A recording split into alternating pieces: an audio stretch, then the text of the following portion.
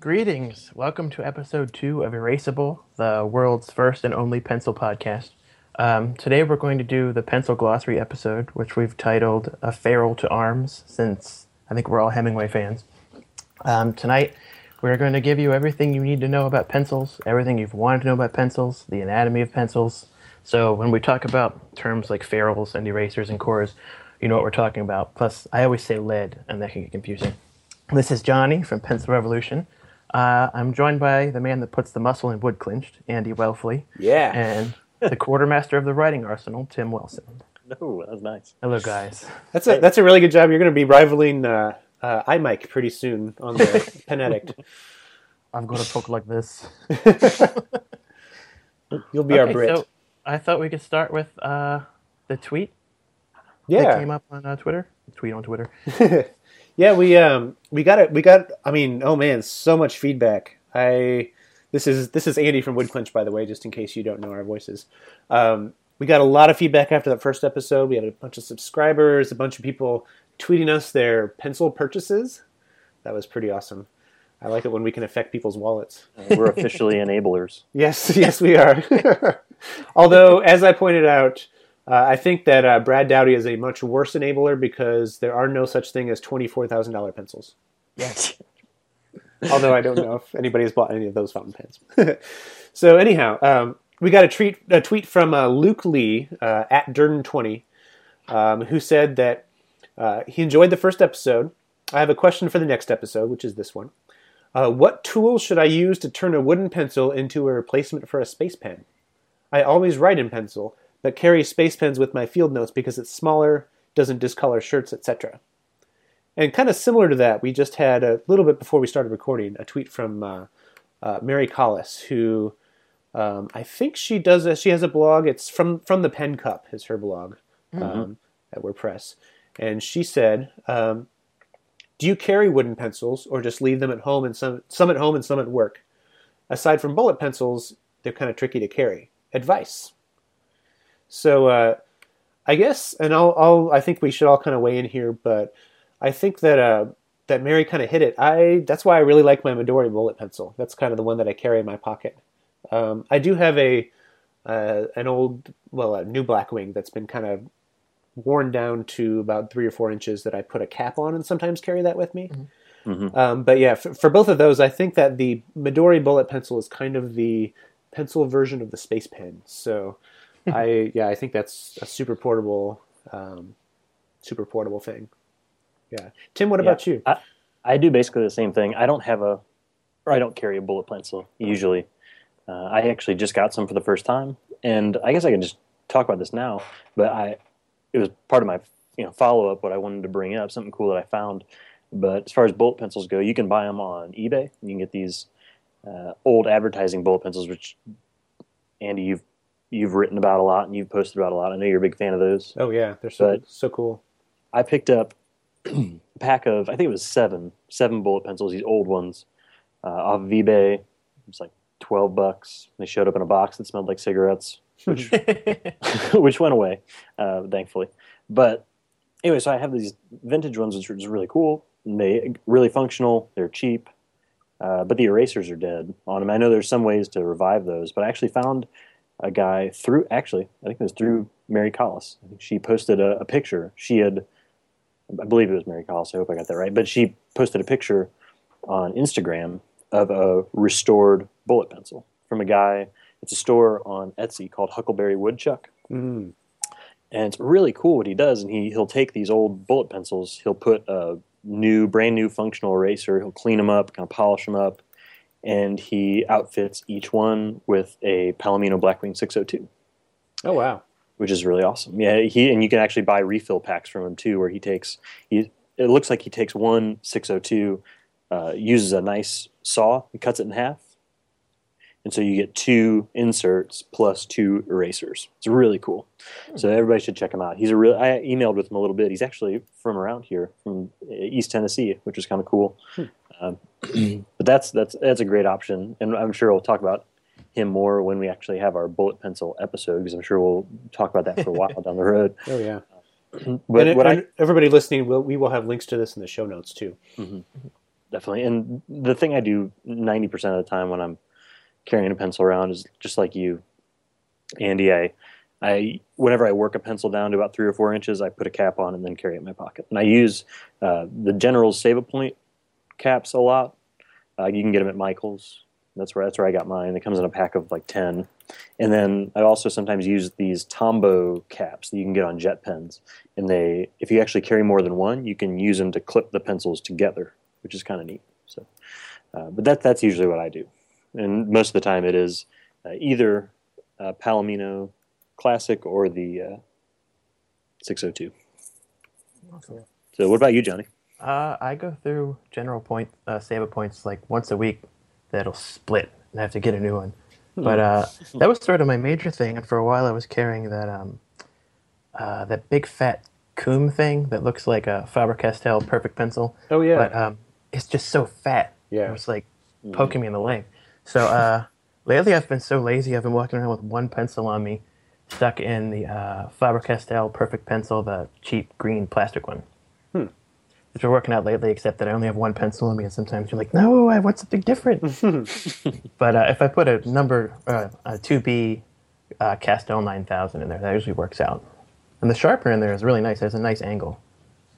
Yeah, the Kuma's a little blunt. Yeah. I have just an old, stainless steel just cap that you put on it that I got when I wrote for pencil things. Nice. And I've had 3 of them, and I've lost all but one of them. And actually, that one left is currently lost. So I'm looking around for it. I think they sell them at Dick Blick, but the shipping is astronomical. Yeah. Here, $1 for your thing, $9 for shipping.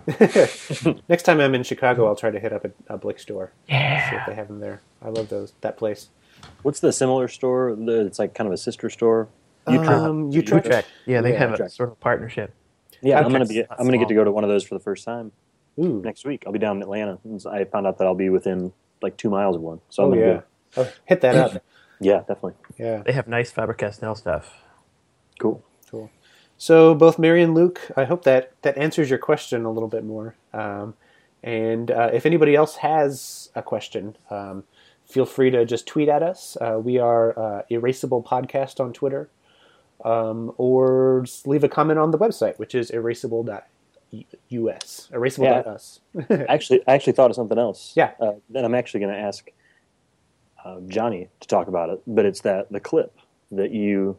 Oh yeah. That would help. The faultless clip. Yeah, and you can get those on pencil things, I think. But those would be cool. You should talk about pencil clips because that paired with a cap would be pretty cool. Yeah, I have a shortened Blackwing with a clip and a cap. But whenever I pull it out, people are like, "What is that?" And I have to talk about it for too long, so I just kind of use it on the sly. I'm like, "Don't look at me." But the faultless clip's nice. It has a really nice friction to it, so you don't have to actually squeeze the round part around the barrel like you do on those ones that just look like a pen clip. Mm-hmm. The actual clip is on a little hinge, and that holds it on the pencil. Mm-hmm. So it actually works. It's great. Those are cool. Yeah, but they're kind of sharp, so they do poke you in the leg. Mm-hmm. But it's a nice trade-off. You could always clip it to your pocket. I actually own a pencil holster as well.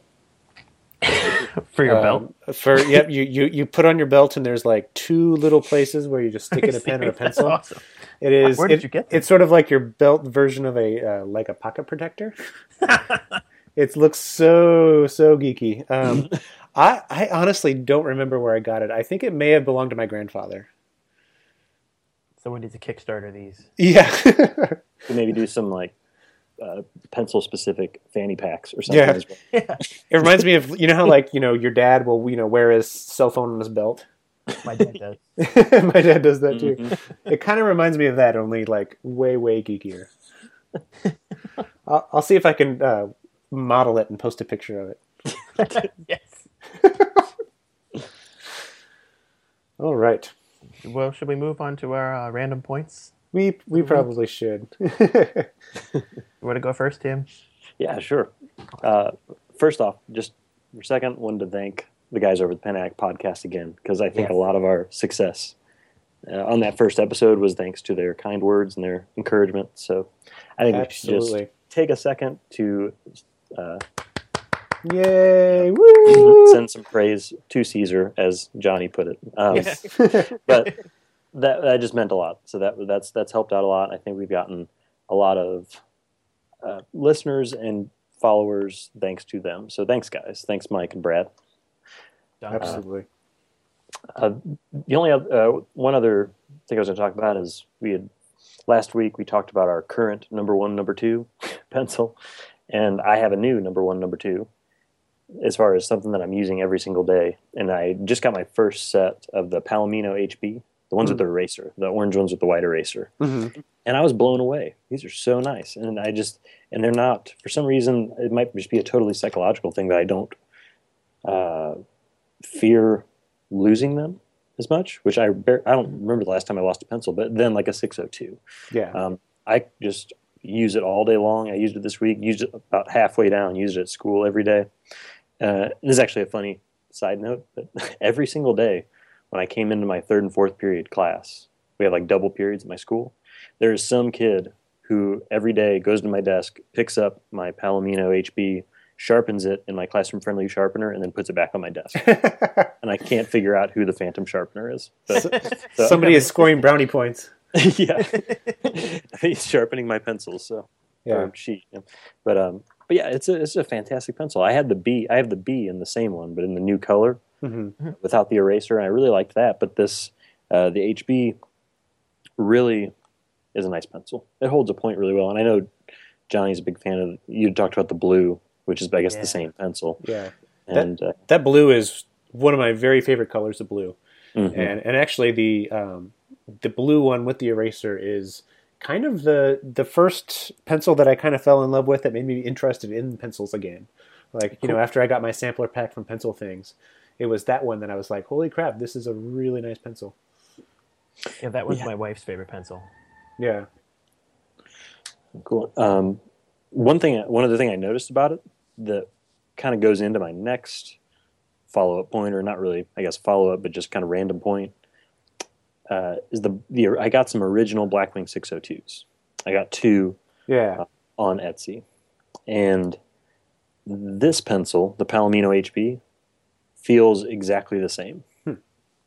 Like, right as far as writing, it just feels like, as far as anything I have in my possession, it's the closest writing experience to the original 602, which I thought was just kind of cool that it just happened to be very close. And I think on the Blackwing pages, the post for one of a Blackwing, where they're looking at what are the kind of replacements now that Blackwings aren't available as far as the original one, and I think he does mention this one on that post. So I guess he sort of feels the same way. He mentions it along with like 10 other pencils, but.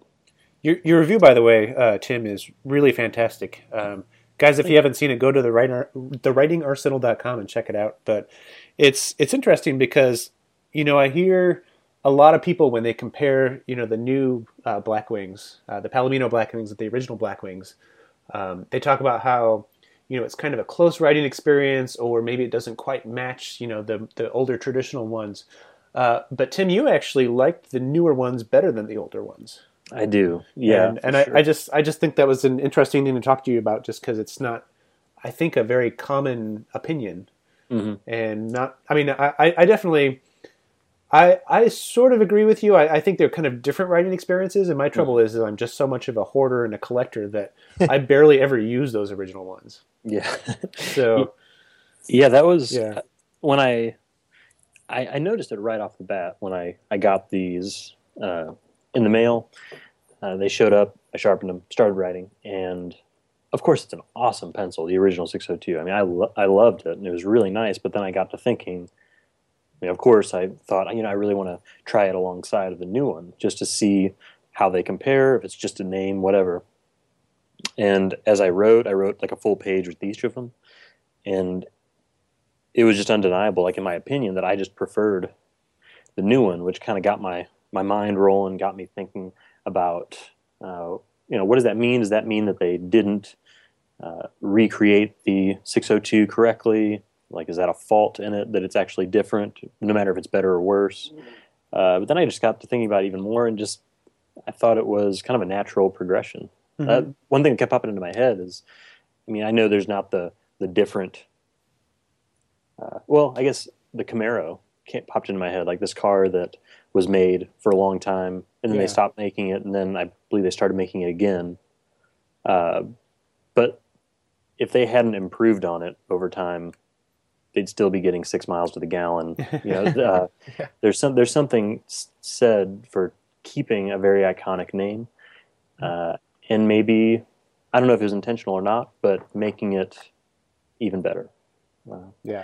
And a lot of this, the whole write-up revolves around my opinions on what I like in a pencil, of course. And the Palomino Blackwing 602 draws a darker line, and so that's just a big thing for me, and so I loved that. So I enjoyed writing it, and it just felt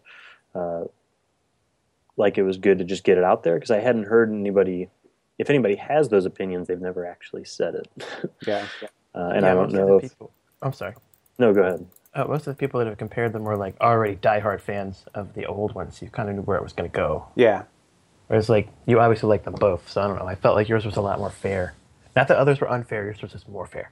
Yeah, and I was being sensitive to that, because I put a little addendum in the middle of the write-up, because I said something that I was just saying lightheartedly, kind of making it like a story, or like people were reacting to me as I was writing, which I kind of noticed after the fact it might have been a little insensitive. Like, I wasn't trying to say that people who prefer the old one and only the old one are wrong because it's not as good as the new one. That's not what I was saying. I didn't want it to sound like that. I definitely wanted to just be one guy's view.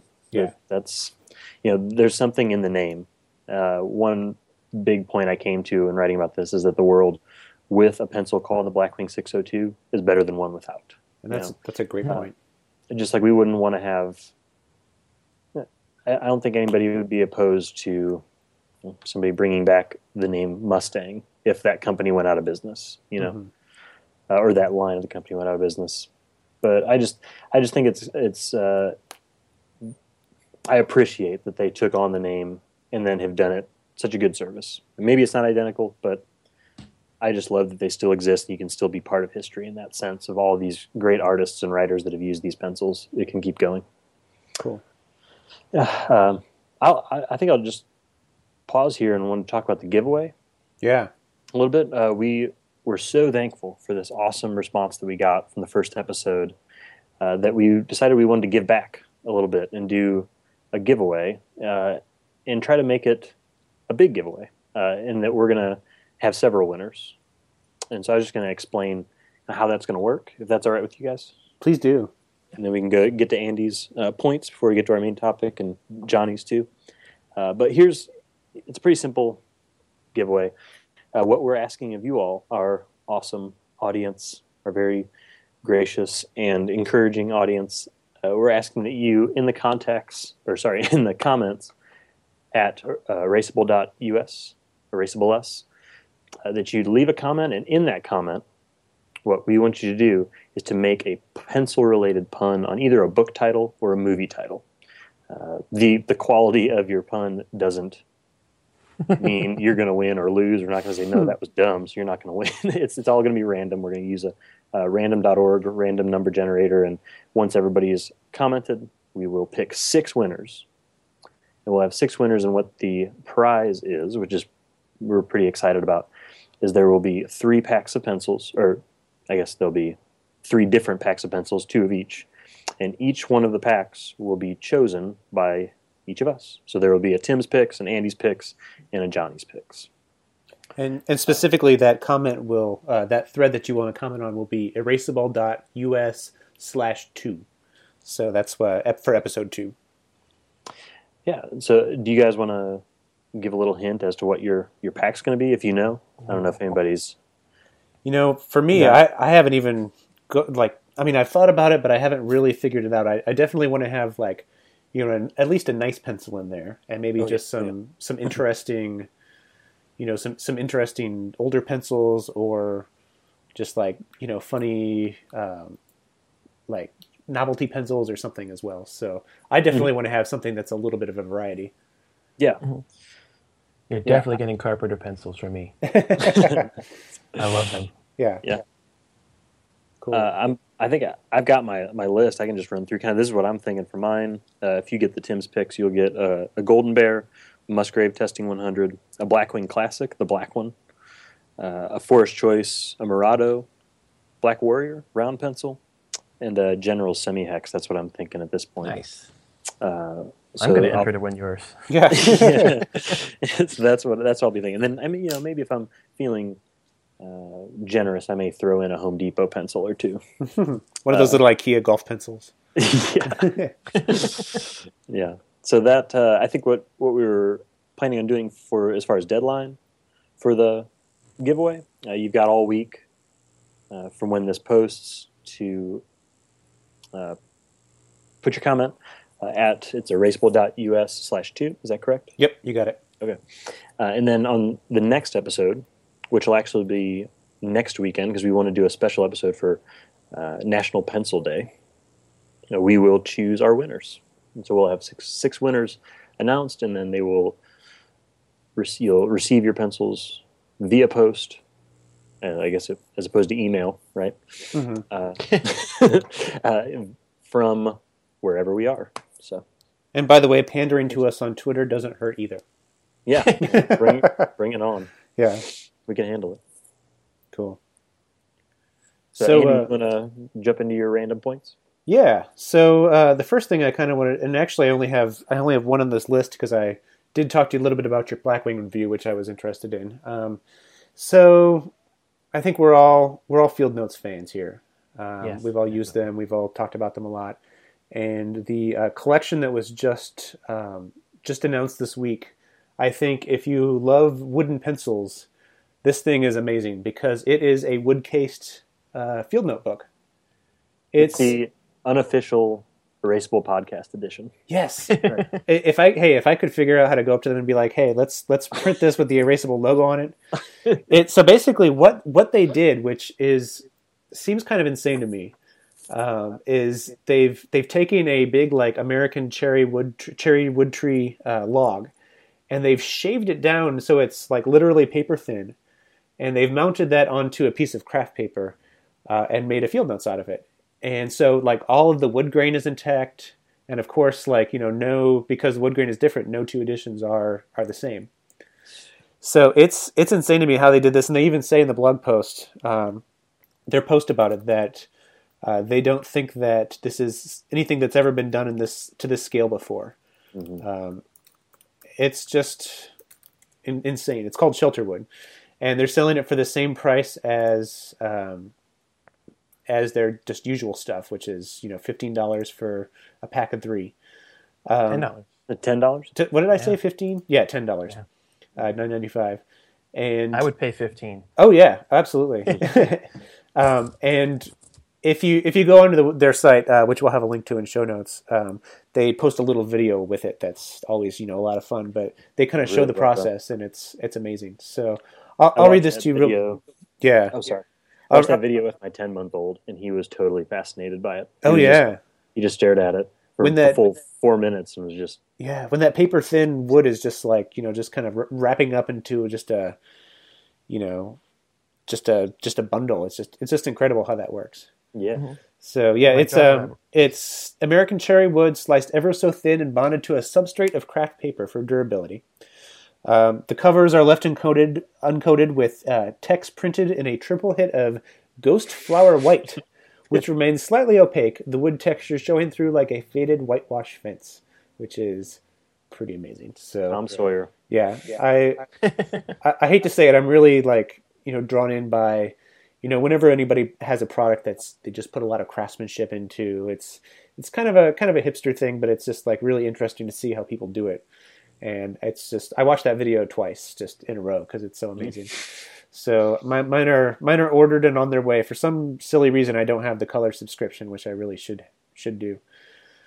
But yeah, this is definitely, I don't know if this is something that I want to put in my back pocket like my other field notes. I think this is maybe like a front shirt pocket type of a thing. Mm-hmm.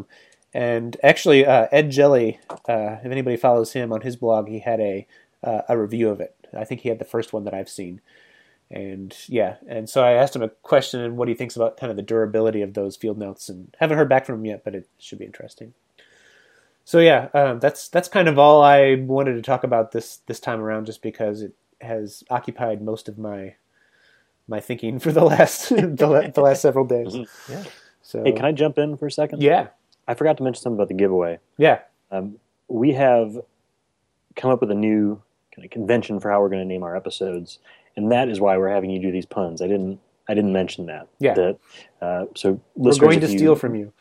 Yes. You're going to contribute to the show because we've started putting together a pool of pencil puns, then they're all on books and movies, and it's just a lot of fun coming up with those. And we thought it would be cool that if you came up with a title, or you put some in there and then it ended up becoming a title, we'll keep note of your name, and then if we use your title for an episode, we'll mention it. We'll say this title came from one of our awesome listeners, Listener X, and so it'll be a way that you all can contribute to the progression of the show. Absolutely. That would be pretty cool. And if you want us to plug a website or Twitter account or something like that, just put that in the comment. Yeah, that's a good idea. Yeah. Cool. So that was kind of my only point of follow up. So take it away, Johnny. I am going to keep talking about these field notes because it's the same paper they had last year in the America the Beautiful. Oh yeah. Everybody hated it, but oh really? It was like the best paper for pencil. It had a nice tooth. Yeah. I mentioned it on the Field Nuts website, and somebody was like, "What's the big deal?" Well, what do you mean? That's great. But I was watching the video with my daughter, like Tim, and she's like mesmerized because I ordered her a pack. And she's like, "I want to share them with mommy." I don't know. These are going to disappear. You might want to share this set. Yeah. But I like that paper because it has that sort of double line at the top. It reminds me of like old ledgers or something like that. Yeah. And some friends of mine used to, or their father ran a wood company that was called, or their logo was More Wood. So I have a More Wood pencil. I feel like get some pictures of them together. Heck yeah. We used to play shows when we were teenagers wearing green shirts that said More Wood on the back. It was not our band name or related. It was just kind of cool. Yeah. So I have a Tinkerbell pencil in my hand that I've been using all week. And it's something my daughter gave me. We found at Party City, that party supply place. And I think they're retiring this one because this pack was all Tinkerbell. And you guys don't have daughters, so there's all these Tinkerbell. Tinkerbell is one of many fairies in the Disney universe, and there are these movies, and it's this whole like god awful thing you get sucked into. But the new ones all have all the different characters. So like this is my life outside pencil blogging. But the one I have is like it's orange. It's got a purple eraser. It's kind of hideous. It's one of those pencils Andy was talking about where the paper comes off whenever you sharpen it. Oh, the foil wrapped ones? Yeah, but it's like the nicest pencil. Oh. It's smooth. It retains a point well. So just reminded of sometimes the crap pencils are really, really fun. Yeah. Plus it reminds me of my daughter, and that's always nice. Yeah. That should come first. Yeah, I have 4 little sisters, so I understand the... 4 sisters, my Yeah, God. 4 younger sisters. So we played a lot of Barbies. We watched a lot of movies with Tinkerbell in them. So Yeah, there's a new one coming out next month. We're counting down. This one's going to have a young James Hook. Oh. I shouldn't know all this stuff. So the one more thing I wanted to mention was yellow rhodia paper. Yeah. Which I just discovered recently. It's like the best yellow paper I've ever used for anything. It's like perfect. So I don't really use yellow paper, but I use kind of tan manila paper. I have a lot of, which I think is a future episode. We should talk about some of our favorite paper, but I use these gold fiber ampads, they're called. Yeah. And they have kind of that craft paper like pressboard cover. And that's kind of a like a tan beige paper, which I really love. But tell me about why you like a yellow paper. Well, I just kind of like yellow paper. Yeah. But the legal pads are always so. I mentioned all this on my website, so excuse me if I'm repeating myself. But they're always either too dark and you can't use a light pencil, or they're so toothy. You use a Blackwing and it's dead halfway through the page. Yeah. This is just frustrating. It's a smeary mess. But also, I noticed with this particular paper, the last field notes, while they were really gorgeous and I used all 6 right away and I loved them, they flood coated the paper with a dye and it sort of repelled the graphite. And I heard other folks talk about it repelling liquid inks, so mine are full of like gel pens and space pen, things I don't admit to using. Are you talking But, about the Cold Horizon? Yeah, the Cold Horizon. Yeah. But this paper, like I tried it out for a long time. It's like absolutely identical to the white paper in its performance. Cool. And then it has like the subtle purple lines. It's perfect. I love it. That reminds I me. don't- Yeah, somebody just really blogged about the new silver Rhodia notepads. They have silver. Yeah, Whoa. I'll try to find that link. I can't remember. It may have been on the We the People website. I can't remember. I'll find the link and post it. But it's Pen, paper, ink letter. yeah, it's a white cover with silver letters, Wow. and it's the white paper. But yeah. Rhodia's expanding. Is this yellow Rhodia paper new? I thought it was new, but it's not that new apparently. Huh. But it's new enough that I think they only have it in the number 19 pad, which is a really nice size. Yeah. But it kind of clashed with the orange cover a lot. I was thinking Yeah. a white cover would look nice, but I didn't know they made white covers. That would be like perfect. Yeah. Or was even thinking probably of the black black cover. cover. Yeah. Yeah. I'm a big fan of yellow legal pads. I'm using one right now, actually. I've always been a fan of yellow paper, and so when I heard that was a thing, and that you can get them, I think you can get them on Amazon now, like $10 for a pad. I definitely want to try it out. It's funny, every time I think of yellow legal pads, I think of the movie Slackers. Have you ever seen that movie? Yeah. There's a scene, and I don't know why I've always remembered this. Maybe it's because of my neurotic obsession with paper and pencils and things. But I watched it a lot when I was in maybe middle school or high school, something like that. And there's a scene where Jason Schwartzman looks back at somebody who's holding a yellow legal pad, and he said, "I only use like yellow legal pads. It's easier on the eyes," or something like that. But so every time I pick up a yellow legal pad, I think of that Jason Schwartzman quote from that goofy movie. But I love Rhodia. I discovered it at just a little college bookstore in Bloomington, Indiana. And there's nowhere around Fort Wayne, like within a 2-hour distance, can you really buy Rhodia. So I sort of just bought a bunch of them and just hoarded them. And I've been buying more as I've seen them, throughout the years. But they're a little 5x9. I can't remember which number it is, but the little half-page one is just one of the best notepads that I use. nice. Yeah, my daughter has a few. She likes to identify. That's a Rhodia pad. I love the just things you post about your daughter. I think you're brainwashing her. I think she's going to turn into a pencil blogger someday. Yeah, she brought me something today, and I asked her if she wanted a pencil as a reward, and she wanted to go into the archive. She's like, I want one from in here, and she picked a really good one. She's very proud. She said she wanted another Wopex, but she has like a whole pile of them. So she picked a USA Gold Naturals, which is a nice Oh pencil. yeah, you're just indoctrinating the children early. Yeah. Cool. Well, shall we get into our main topic for the day? Yeah. Let's do it. Somebody want to introduce it, and then while I Okay. get my notes together. Well, we were going to do a glossary episode. Well, we are doing a glossary episode because when we talk about pencils and you say ferrule, I don't think your average person knows what a ferrule is. I didn't before I was into pencils. And, it answers the question, how do you make a pencil? And what is pencil lead made of if it's not made of lead? So this is our stab at that. And I think we're going to start with the eraser end with Tim. So on the back end, Eraser/cap. All right. Well, yeah, the ferrule in the eraser it's an interesting part of the pencil because, like Johnny said, people don't really know what to call that piece, that little metal piece. And I think it's actually kind of interesting because it's one of those few things that you'll come across in your daily life that you'll see all the time. That if somebody was to walk up to you and say, "What is that thing called?" you would just draw a total blank. Most people would just say, "I have no idea." The metal band. You just don't know what it's called because it's not a term that we even use very much.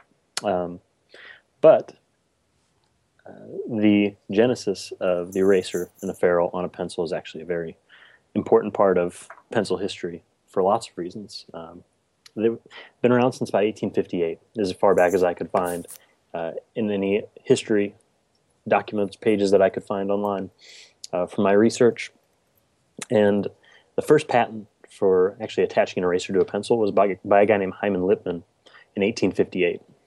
And he got this patent on a day, March 30th, 1858, which actually is why we have chosen, not we as in Erasable Podcast, but why March 30th is set as National Pencil Day. It's in the zeitgeist.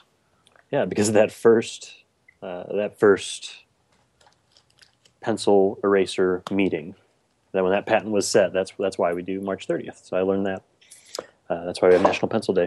But in 1862, Hyman Lippmann actually sold that patent for $100,000, which is nuts when you think about it being 1862.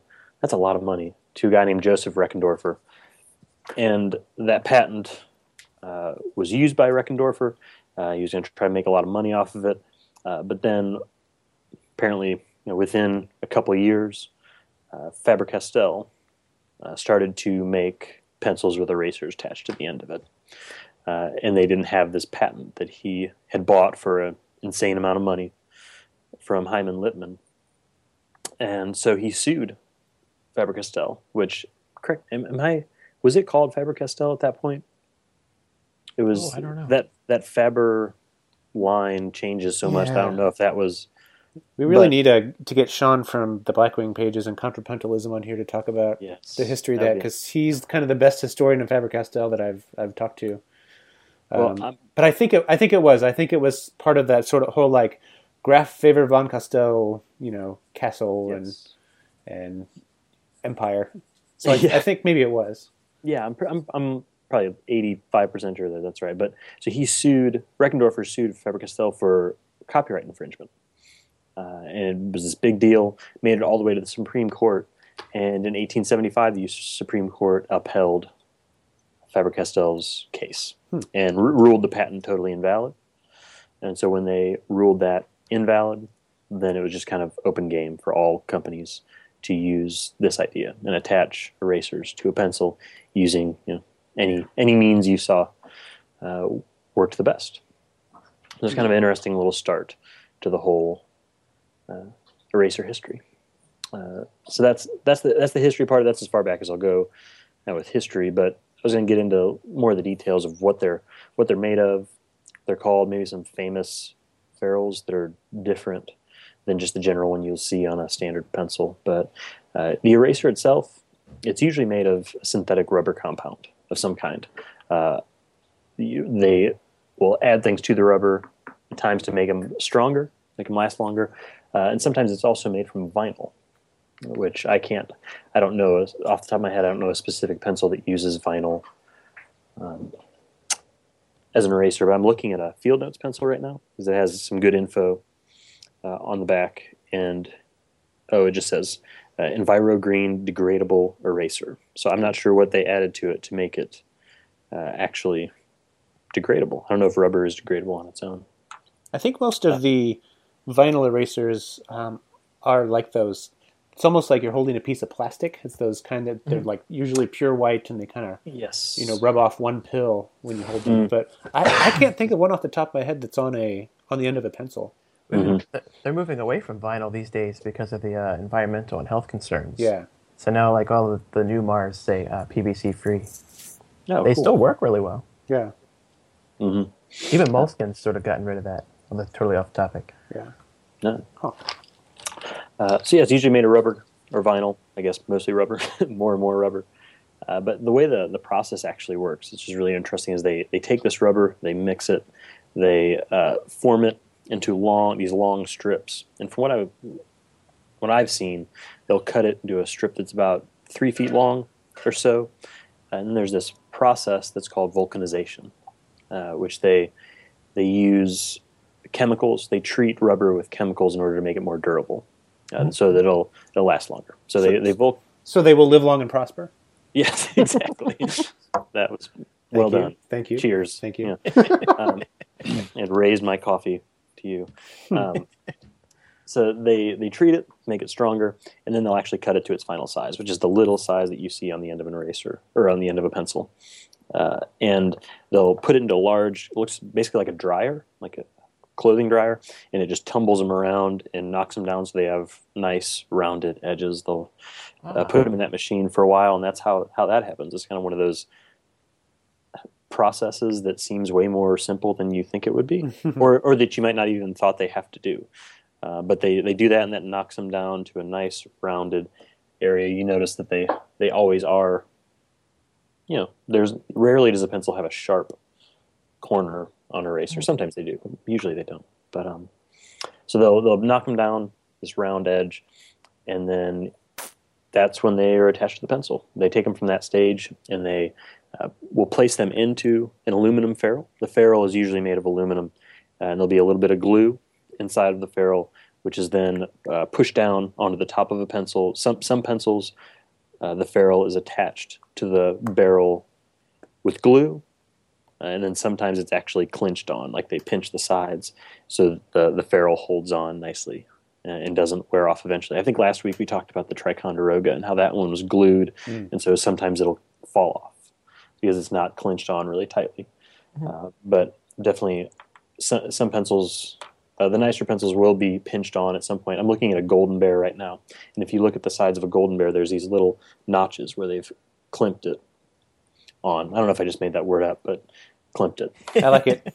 I think you should start a blog called Woodclimped. Yeah, Woodclinching. Yeah, and the end of the pencil, which like on the barrel, the end of the barrel is actually there's a little recess cut where they kind of grind off a little bit to make it a little thinner so that the ferrule can actually fit over the top. And that's how it's added on. It's the recessed end of the barrel is fit with the ferrule, and they're clinched together or glued or sometimes both.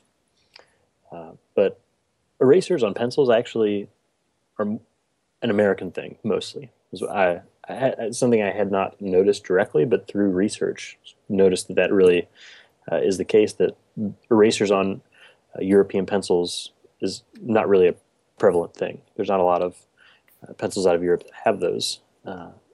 And have you noticed that? Have you guys noticed that? Is that the case? I mean, I want to make sure I wasn't just a complete oversight, because I have mostly American or Japanese pencils. But I think the eraser is mostly, or the kind of unerasered ends that are kind of capped are a lot of times like artist pencils, people who draw things like that. So I think that people who use them a lot more for writing or adding or something like that is generally be erasered. Yeah, and when you buy pencils from companies like Faber-Castell, they don't have an eraser on the end, but they'll usually sell them with an eraser, or not usual, but a lot of the times they will, and a sharpener sometimes, which is nice. When I bought my Grip 2000s or 2001, they had both with it. I just found out some sort of fun, random facts about the ferrule eraser, things that I had stumbled across or things I had heard a long time ago. The actual eraser in manufacturing is called a plug, which I thought was kind of interesting. They don't call it an eraser, they call it a plug. That's the name because they plug it into the ferrule, which is then attached to the barrel. And in Britain, they actually call the eraser, or from what I understand, a rubber, which which takes on a whole new meaning in America. It just protects your pencil. Yeah. Exactly. Yeah, I actually knew somebody in high school who was a German exchange student, and I guess you call it her exchange mother or whatever, the person who she was staying with was telling me the story of when she first got there. They asked her what kind of school supplies she needed, and the first thing she said, she asked her exchange parents, she said, "Can you buy me some rubbers?" Which, of course, had some raised eyebrows from that story. But she immediately, I think, realized that there was something lost in translation, because she actually learns British English in Germany. So it's kind of a funny story. But there's all kinds of different ferrules. Famous ones, obviously, the Blackwing 602 is a very famous one. The flattened ferrule that can be the eraser can actually be pulled out and extended, makes it so the eraser actually lives until the end of the pencil, which was a really big deal when it happened, and I'm sort of shocked that that's not just always the case now. Yeah. It just seems like that is the type of thing that quality pencils should have just all adopted. but oh well. It's just something that's just a really cool convention, a really great idea. You see it a lot with mechanical pencils, I guess, which we're not going to talk about. But and then the Van Dyke, the Eberhard Faber Van Dyke, is a similar ferrule to or is it exactly the same as the 602? I think it's the same, essentially the same idea. And I was on a really cool website called Brand Name Pencils. You I guys ever love go to that site. Oh yeah. It's so but I was flipping through there the other day and stumbled across the Mongol 492. Have you ever seen this? Yeah, The eraser actually looks like a wheel that's on a spoke. yeah. I think I'm looking that up right now. Yeah, what it looks like is instead of along the end of the ferrule, there's like a bar that comes out and sort of loops over, and then the eraser is wrapped around that. And so, from what it looks like, you can actually turn it. Yeah, Which is it's kind of a cool looking thing. Doesn't seem like it'd be too practical because if you use down one side of it, then it would just fall off. But yeah, it looks crazy. there's an old Dixon Ticonderoga that has kind of it's set. It's not a wheel like that, but it's kind of disc shaped, so you can erase in very fine points. I think that Contrapuntalism has an article about that, which I'll try to track down. But yeah, it's super cool looking. Nice. Yeah, I'd love to read that. Because when I saw that, I was like, that's really unusual looking pencil. I'd never seen anything like that. But yeah, I think that's pretty much it. The last little fun fact I was going to share is I'm a big fan of Jimmy Fallon. I love Late Night with Jimmy Fallon. I used to watch that, and now he's the new host of The Tonight Show. And a former host of The Tonight Show, Johnny Carson, was famous for sitting at his desk, and he would play with a pencil all the time, kind of hit it against the desk, let it run through his fingers. And he was always holding a pencil. You would never see him write with it. And the reason you never saw him write with it on air, or not very much, was because he had special pencils made that had erasers on both ends, where an eraser was clamped onto both ends, so that he wouldn't have any accidents, wouldn't stab his hand, or wouldn't do anything like that. So he could hit it against the desk, and he could throw it around. He could throw it at the camera or whatever, and there wouldn't be any issues because there was erasers on both ends. So it was a safety precaution. So it's kind of a fun place to end with the ultimate ferruled pencil. That's awesome. That sounds like a ferrule. Yeah. Wonder if you can get any of those Johnny Carson pencils on eBay or anything. Yeah, that'd be good. I'm gonna look for that in a second. Yeah. Do you have access to the IM feature of Skype, Tim? I have actually, you know what? I'm just going to put this in show notes for you to see because it's super cool. Do you see that link I just posted? Where at? In the Google Doc. Google. I'm sorry. Sorry, everybody. This is Inside Baseball right here. I just posted a link, actually right up beneath where you put your random points. I'm sorry. There's a link to that Ticonderoga that had the rounded edges. So yes, you should check that out. It's pretty cool. I am in the process of. Here it comes. This is live action. Yeah, that's even different. That one makes more sense to me than the other one. The other one looked like it actually turned. That one is cool. It's a disc. It's almost like a UFO on the end of the pencil. Yep. Yeah, that's really cool. I love brand name pencils. I actually had a bunch of old Blackwings that I just had and I wasn't probably going to use, and I had enough for my collection. And I traded Bob Truby, who runs brand name pencils. I traded him those for just a big pack of other really cool, unusual pencils. Nice. And I hope eventually we'll do an episode where we can just talk about some really cool, unusual pencils. And when that happens, I definitely have some shows and tell. That's cool. That's actually the only place on the internet I could find to buy that round Dixon Ticonderoga 13882 soft, the one that I couldn't find anywhere. That's the only place I found. He actually apparently has some to sell. That's cool. So I was considering ordering some. I think he just charges a couple bucks per pencil. But that's the only place I could find him. He's a really interesting guy. Mm-hmm. Yeah. Awesome. So yeah, is that the ferrule? That's all I got. That's the ferrule of the ferrule. Okay. Farewell to the ferrule. Yep. Cool. Well, I guess I'm next. I'm talking about the barrel of the pencil before we really get to kind of the meat of the pencil, which is of course the graphite, which Johnny will talk about. But so my portion kind of goes back a little bit further.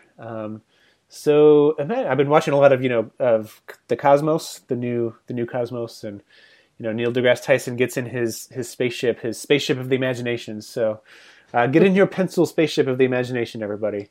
And let's go back to 1560.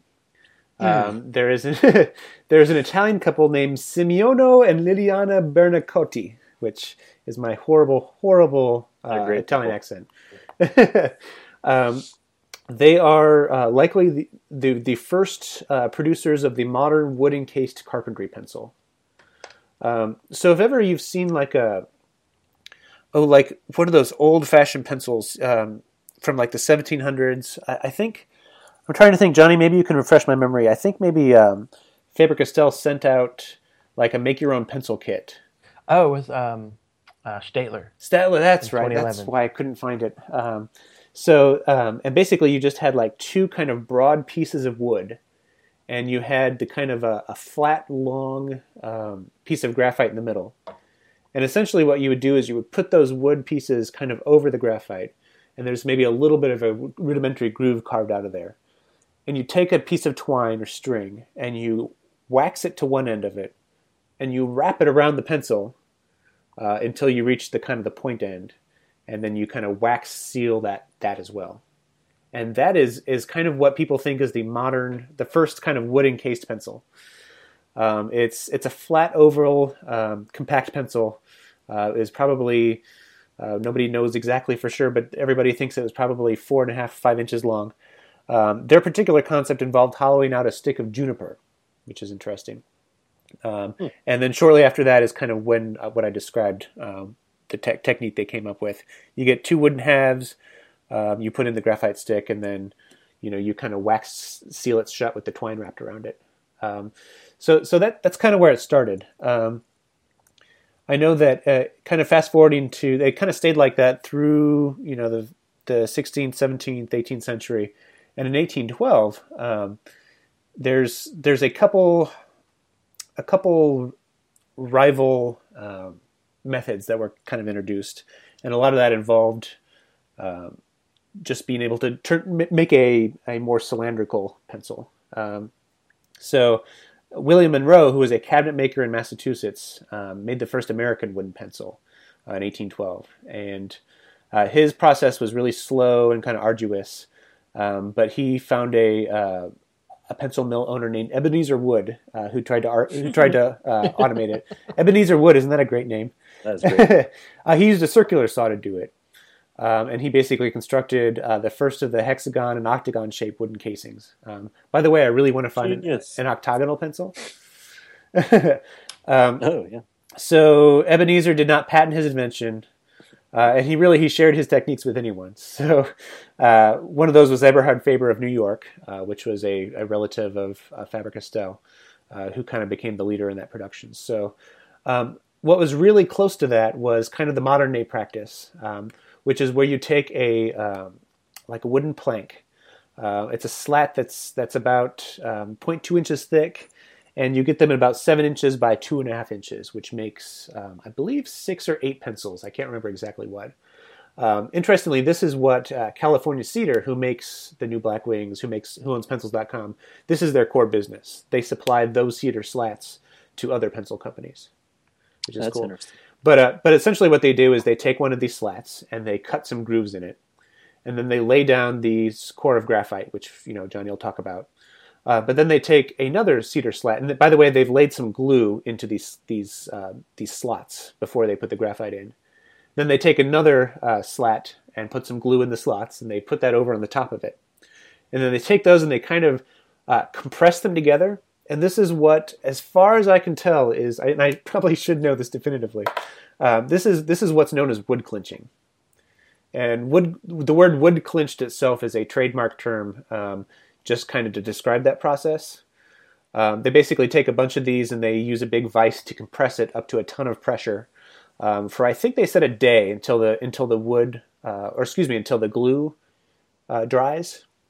And what's cool about this glue is that it's really in there not only to keep the lead in place, but it also kind of cushions it from pressure. So when you write really hard or you kind of bend a pencil, it kind of keeps the fragile lead core from breaking. So that is woodclinching, which is interesting, and from which I was inspired from my I was inspired from my blog title. That's a trademark that was actually introduced in 1940. The technique is much older, but in the 1940s, Mongol and Eberhard Faber kind of started putting the words "woodclinched" on their pencils, and that's what I saw when I started a blog. I think a lot of Blackwings that I've had say "woodclinched" on it, so that's kind of where that term comes from. And really, that's about your traditional round and hexagonal pencils. That's where that term comes from. By the way, the hexagonal pencils are cut into that shape because once those slats are clinched together and formed, some blades go down the top and some blades go down the bottom to kind of carve out the middle parts of these pencils. And once that happens, they sort of just break apart, which is really cool. I have yet to actually see this in operation, but there's a really, really great I lost my train of thought here. There's a really great how it's made video about how they make wooden pencils at the Statler factory. I don't know if you guys, I don't know if you guys have ever seen how it's made. Like 100 times. Oh yeah, but it's the best. It's you the can best. watch it on Hulu. Yeah, I'll post a link to the specific thing on the Science Network. But yeah, the part where they dip the ends, that's it. Yeah. Oh yeah. Yep. I had a big video dump on my blog several years ago of just like all of the pencil and paper related things on there, and I'll post a link to that too. But it's really fun. So that how it's made video is pretty fantastic. And then once the pencils form, they put a lacquer around it.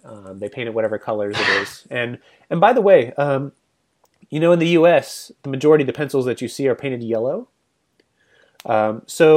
According to Henry Petrosky, who wrote the book about pencils, this tradition began in 1890 when the L&C Hardmuth Company of Austria-Hungary introduced the Koh-i-Noor brand. Does anybody know if I'm saying that right? Koh-i-Noor? That sounds right. Sure. Yeah. I have no idea. Somebody correct me if I'm wrong. So that brand, it was named after a famous diamond. It was intended to be the world's best and most expensive pencil. And it kind of came at a time when most other pencils were painted in dark colors, or not at all. The Koh-i-Noor was yellow. So nobody exactly knows why. Some people think it was inspired by the Austro-Hungarian flag, which had yellow on it. It was also, I found a Wikipedia article that says it was also suggested of the Orient, which may be a little racist. Yeah, I've heard that. At a time when the best quality graphite came from Siberia.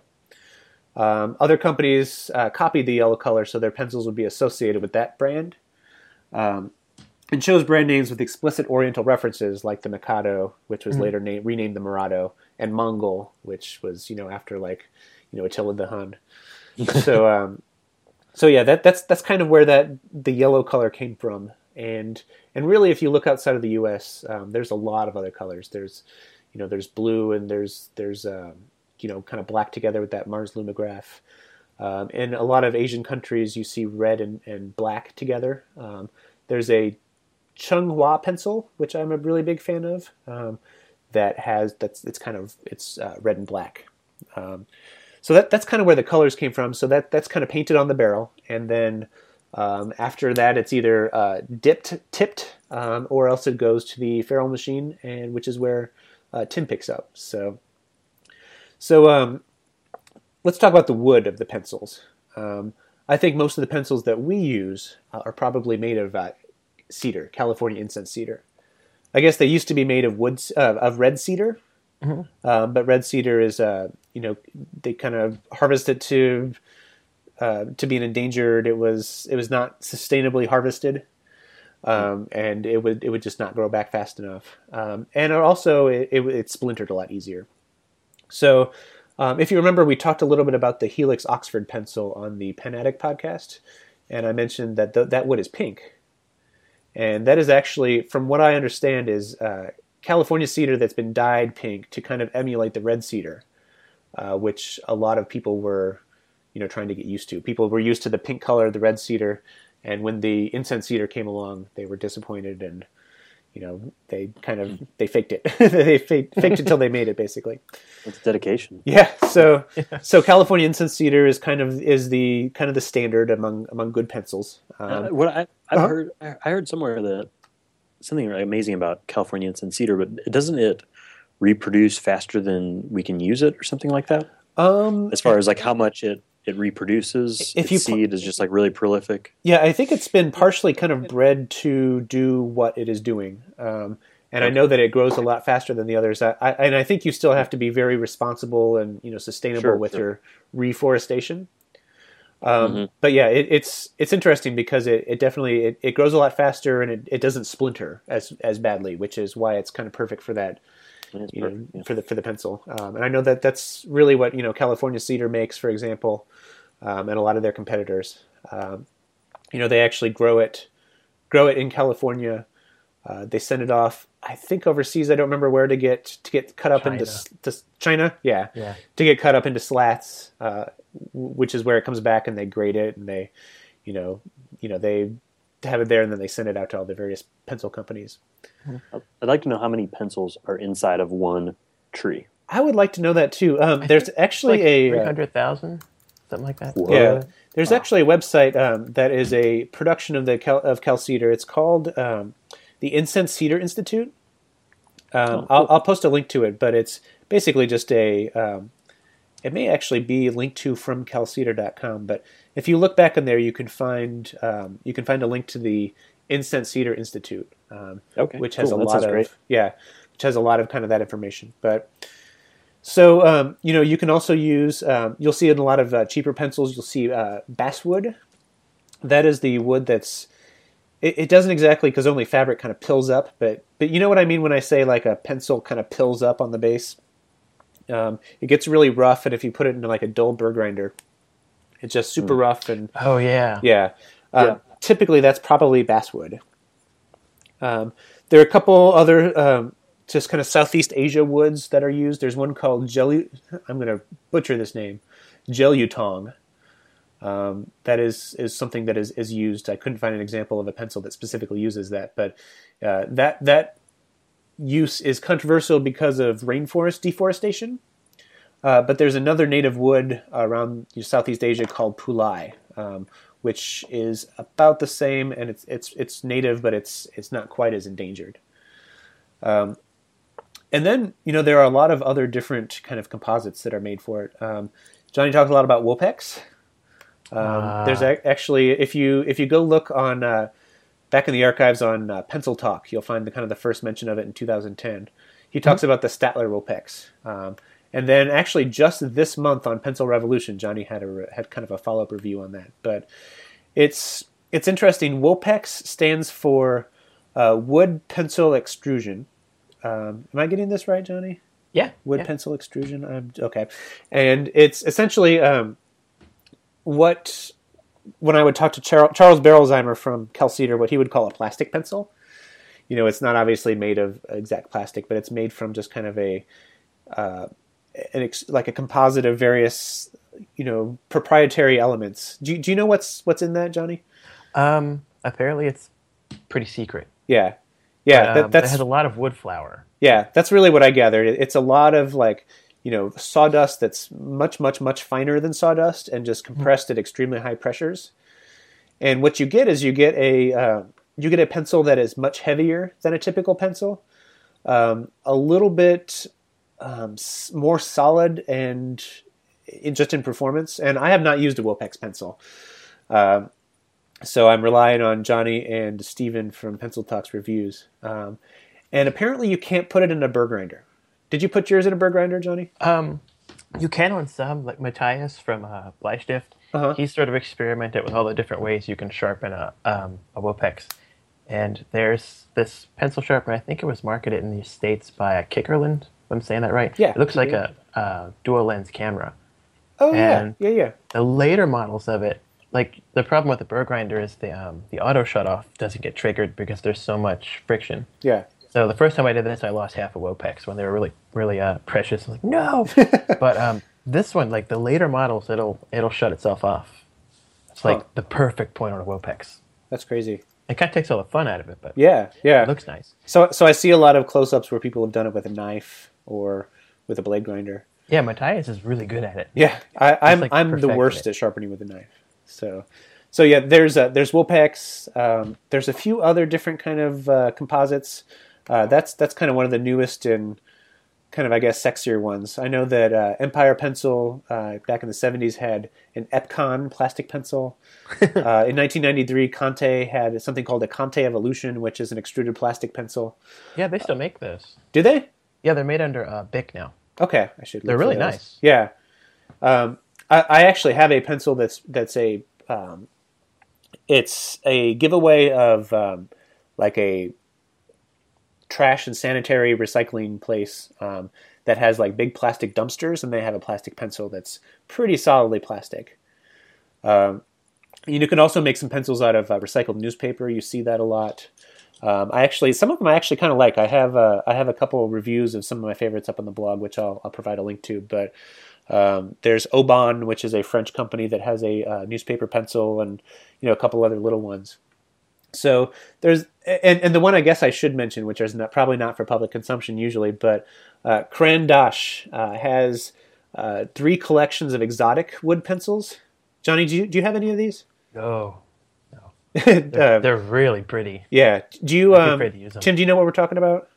I do. Yeah, I've seen those. They're so gorgeous. It's collection number 2 had this blue zebra wood that was just fantastic, and it's just a little bit generally too salty for my price. It's $30 for I think 6 of them, and they're just pencils that are made out of like really cool exotic wood, and I don't think that they deforest things, to get it, but they're just gorgeous. If you can find it, collection 3 is now for sale.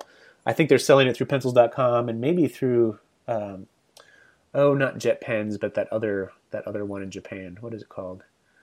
I'll find the link and post it. But yeah, they're pretty fantastic. It's a little bit harder to sharpen. They're much harder woods. That's why pencils aren't made out of like mahogany. Mm-hmm. Yeah, I have a pencil here that's made out of recycled old currency. Yeah, I've seen those too. Seen those? Yeah. Yeah. It's made out of blue dog. Yeah. Yeah, I have one of those too. Those are really cool. The blue jeans ones are cool. It's a really neat color. Mm-hmm. So yeah, I'll about wrap it up for barrels, because I think that the graphite is what we all came here for. So yeah, that is the barrel of a pencil, which is pretty great. So yeah, I'll pass it off to Johnny to talk about graphite. Okay, if I start rambling about Thoreau too much, stop me. It's not that relevant. But these are our core points about the unleaded center of a pencil. It was a dark, stormy night in Borrowdale, England. As Andy mentioned, it was the 1860s.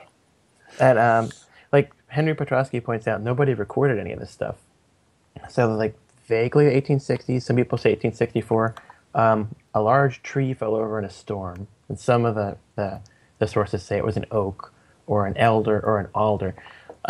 When it uprooted, there was this black substance stuck to the roots, which was graphite. But no one knew what it was, and they thought it looked like a black lead, so they started calling it WAD, if I'm pronouncing that right, WADD, which I think means black. And then it started to get known by plumbago, which is from the Latin meaning that which acts like lead, because from the ancient Romans through, I don't remember when, people were using pieces of actual lead to write with, which, nice and poisonous. But it produced like a really light mark. So when they saw graphite, it was like writing with a, carbon Sharpie. And by the end of the 16th century, it was pretty well known throughout Europe. And no one called it graphite until, I think, 1779, when they finally figured out what it was made of, and it was a type of carbon and not lead. And it does conduct electricity, but it's not a type of metal, if I have that right. It's somewhere between coal and diamonds. So it would be like really, really good coal or on the way to diamonds. Really crappy diamonds. I'd rather have pencils. Yeah, right. But because of its molecular structure, it works as a lubricant really well. Like, I don't know if you guys were in Boy Scouts when you were little, but you put the powdered graphite into your Pinewood Derby car wheels. Oh, yeah. It's like way better than grease or anything. I always thought it was my dad's like magic dust. It's like pixie dust. But also because it's carbon. Fairy dust. Yeah. Graphite doesn't react with paper because it's carbon and it doesn't fade. It doesn't have any pigments or dyeing agents, which is why pencil is really forever. So if you've ever done any gardening, Like if you try to use a Sharpie for a plant stake, it's gone in a week, but you can use a pencil. It'll last forever as long as you don't erase it. General is Kimberly 9XXB. It's like the best one. But and early on, graphite, they didn't put them in wood right away. People were using it to mark their sheep, just in these big chunks from this mine in Borrowdale, which is in or near Cumberland in England. So folks would sort of like saw off a little hunk of it and wrap it up in sheepskin. And then eventually they started sawing it into sticks, and they would wrap them in string because they figured out, like, if you're someone that does field work or an artist, this was like better than charcoal because you could ink over it. And if you do field work, you don't really want to carry a quill and a pen, quill and ink with you. Then eventually, when they started doing the wood, it was just a big giant hunk of pure graphite from this mine in England. It was like, it's still supposed to be the best and biggest graphite mine on Earth, which, I mean, I think we should go prospecting somewhere and like go find a better one. We could start our own pencil company. Yeah, that's why leads were squared, because they were solved instead of extruded like comes later.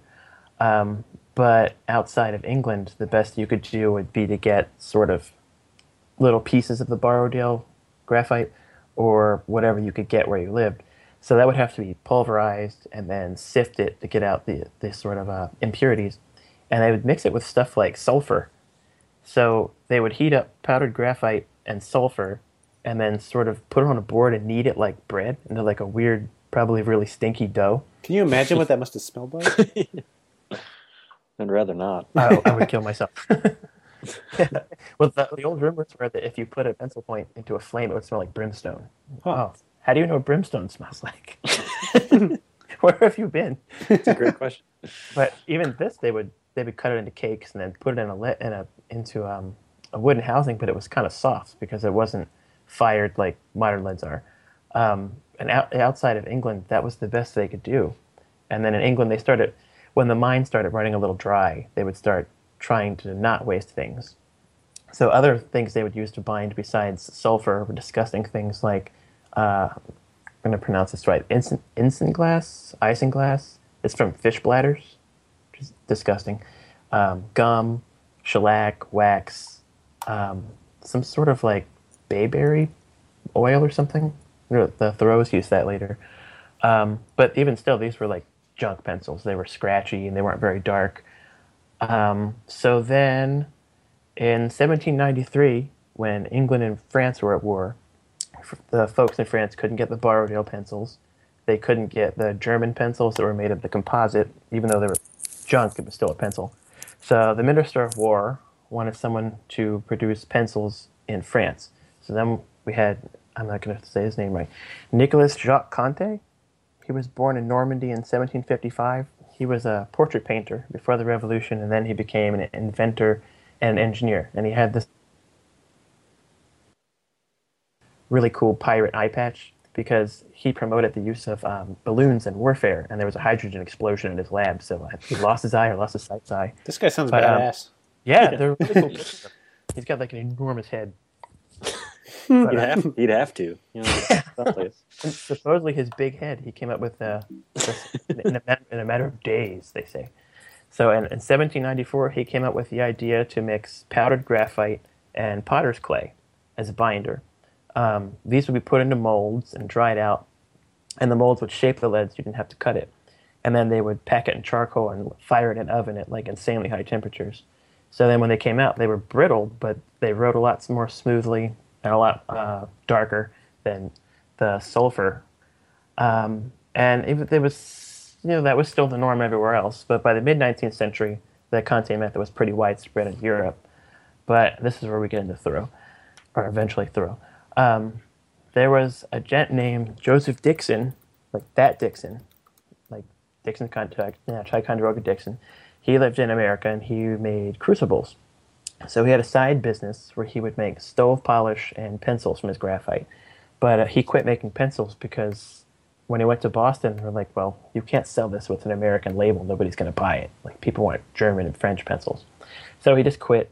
But one of his sort of proteges was John Thoreau, Henry David Thoreau's father. So he learned a little bit at making pencils from Joseph Dixon. And the legend is that Dixon might have known the Conté process, So John Thoreau might have known it, but neither of them tinkered with it enough to be able to use it effectively. So Mr. John Thoreau married, well, I don't remember what his wife's name is, but his brother was Charles Dunbar, who found this famous deposit of graphite in Bristol, New Hampshire, that was supposed to be like the best graphite that wasn't Borrowdale. And he had a partner named Cyrus Stowe in Concord. And they took a lease out on this mine, but they made a mistake and only took it out for 7 years. So they had to enlist John Thoreau so they could get all this graphite out. And then they got tired of the business and they weren't making any money, so they left it to him. So Mr. Henry David Thoreau, everybody's favorite hermit, his father owned a pencil company, which most people were surprised to know. Like, even that Thoreau could draw mechanical drawings. He was a really smart guy.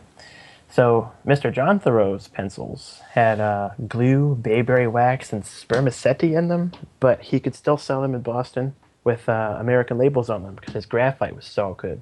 He even got noticed by the Massachusetts Agricultural Society in 1824, which is really interesting. But they were still inferior to the Conte process pencils, but you couldn't get Conte process pencils here very easily. So Henry David Thoreau, there are conflicting sources about this. In his biography, Walter Harding says that Thoreau went to the library at Harvard and in an encyclopedia learned about the Conte process. But Henry Petrosky says that's impossible because there were no such encyclopedias with that information, and that he probably just maybe he read a passage talking about pencils and talking about clay being used in crucibles and made the connection. But the upshot is that our favorite little naturalist sort of independently discovered the Conte process and gave us the modern pencil in America without needing Europe to help us, which is super awesome. It's interesting how often stuff like that happened, because I think that the vulcanization of rubber process was something that was kind of discovered around the same time in America and the UK. So it's interesting how things kind of enter consciousness around the same time. Mm-hmm.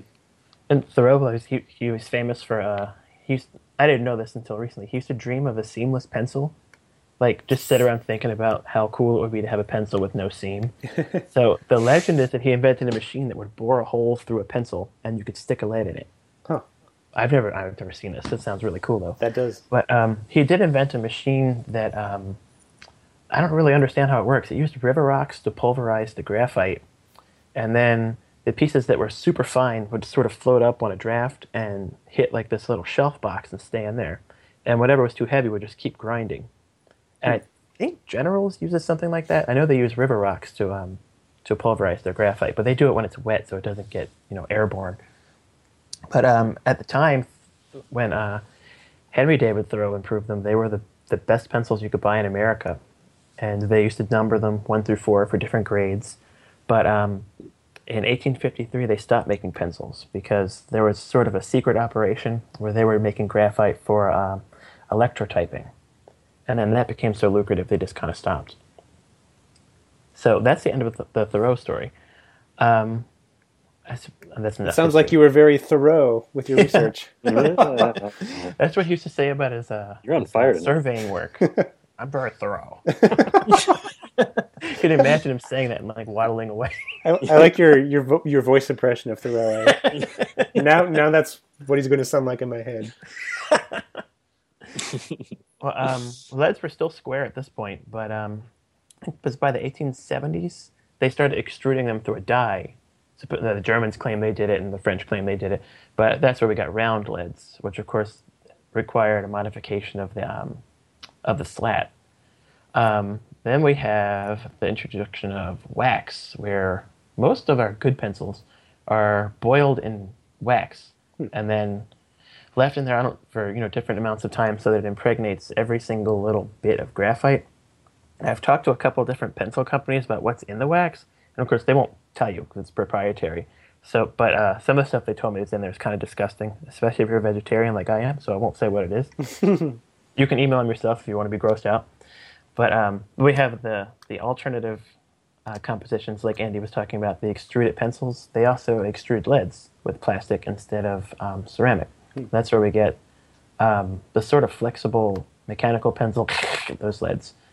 And also, like the Wopex, it comes out with the lead already in it, which is really cool. Yeah. What else? Colored pencils.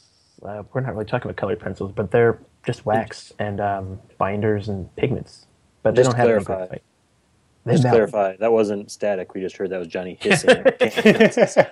I don't want to quote David Reese on our podcast. I don't want to be the first one to cuss. But what is it? That'll Chapter happen 11. naturally. I can put in an explicit tag on it if we need to for iTunes. And then I suppose the other thing I should talk about is our pencil grading. Mhm. In the U.S., we use number 1 through 4 like Thoreau did. Number 1 being softest, number 4 being the hardest. And then a lot of manufacturers sort of have something between 2 and 3, but they're all trademarked. So some are like 2 and 3/8, 2.5, 2.5, which I think is just really, really cool. I wish more people did that. Number 1 is roughly B, HB is 2, H is 3, and 2H is 4. And 2.5 is F. So in the big scale, you've got H on one side, which stands for hard, B on the other, black. And the higher the number with H, the harder it is. The higher the number with B, the darker it is. And in the middle, you've got HB. And then some manufacturers between H and HB have F, which I think is for fine. Is that correct? I think so. So it seems all standard, but different manufacturers mean different things by HB.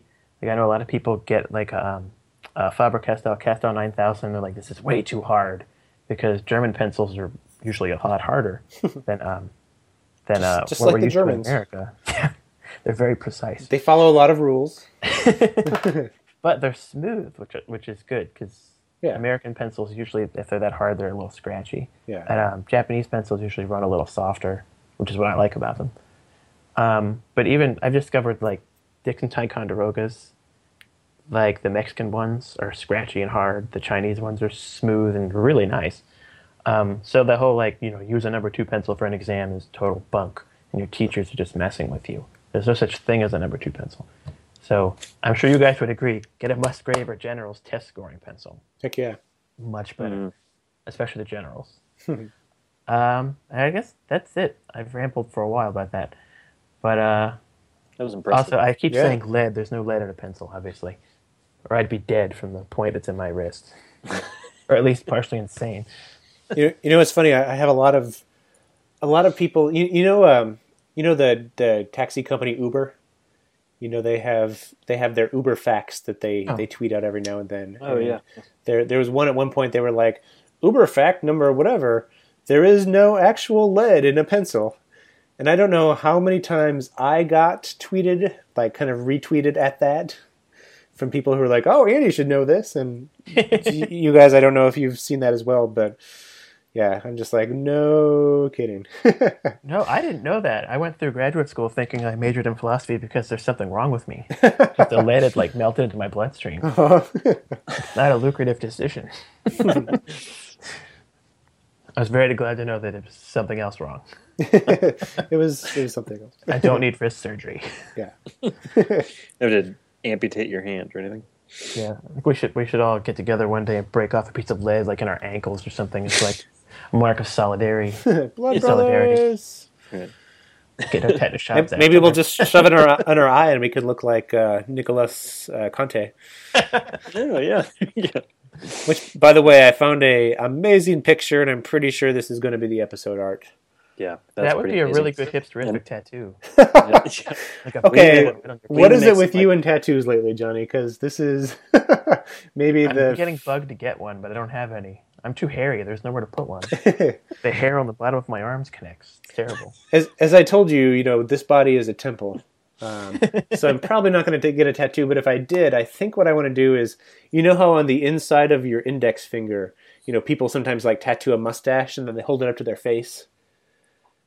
No one. I want to get a pencil put there, and so then I can hold it up to my face and it's a pencil mustache. I wonder if you could do something like like on the inside of your arm where you have like a full pencil on your forearm, and so that like when you close your arm, it shortens. And you can have like a sharpener on your bicep. Yes. Like, put it into the sharpener. Yeah. Yeah. Well, if we get our pencil starburst from the Woodclinch Vector Pack, I think that. By the way, if anybody out there, this is a pronouncement right now. if anybody out there wants to get that tattooed on their arm, I will send you a free Woodclinch pencil vector pack T-shirt. That is my pronouncement. I think we should also develop a Erasable Podcast official Conte eye patch to Yes. give away. Yes, indeed. Seasonal colors. Yeah, That's we'll start amazing. seeing people wearing them around, like in big cities. Like, Hopefully, it comes with that cravat that he's wearing. yeah, it has to, and the metal that's hanging. Yes, too. in the big middle. All right. Well, guys, we've managed to talk for like an hour and a half Wow. about pencils. Hopefully, we still have people listening. Thank you for listening still. You person out there who's still still listening. So, we should probably wrap it up and maybe tell everybody where they can find us on the interwebs. I guess I am Andy Welfley. You can get me at Welfley. That's AWELFLE on Twitter. Andy W on app.net and woodclinch.com. I'm Tim Wassam, and it's not just a magical coincidence that there's a new Tim Wassam who is doing this podcast. I did change the name of my blog since the last episode we did. It was a very natural change. Just makes more sense to what I actually write about. But it's now, you can read my reviews and writings about pens and pencils and the such at www.thewritingarsenal.com. You can follow me on Twitter at writingarsenal. If you were already following me at Daily Carry, then it automatically will switch. I just changed it from the same account. If you want to get in touch with me, you can email me through the contact page on my website or email me directly to thewritingarsenal@gmail.com. I'm Johnny Gamber. I'm at pencilrevolution.com. What am I on Twitter? Your At Pencilution. Pencilution. Yeah, it's too hard to say. I should have done something different. I'm on Instagram, I think, at Johnny Gamber, if you want to see pictures of really cute kids and pencils. They're usually mixed, or often mixed. And you can email me at editor@pencilrevolution.com, which is kind of a mouthful, or just use the contact page on my website. Cool. And if you want to kind of reach the podcast in general, we're on Twitter. It's @Erasable Podcast, and our website is erasable.us. And our email is erasablepodcast@gmail.com. And we hope you don't erase us. We hope you keep us around. But if you do, it's definitely there for you. So don't forget the giveaway Oh yeah. as well. Yes. We'll talk about that one more time. We're really excited about this. Carpenter pencils.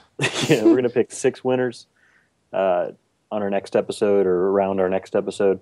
So if you want to enter, you need to go to erasable.us/2 to our episode page and leave a comment. And in the comment, we want you to make some kind of pencil-related pun based on a book name or a movie title, something like that.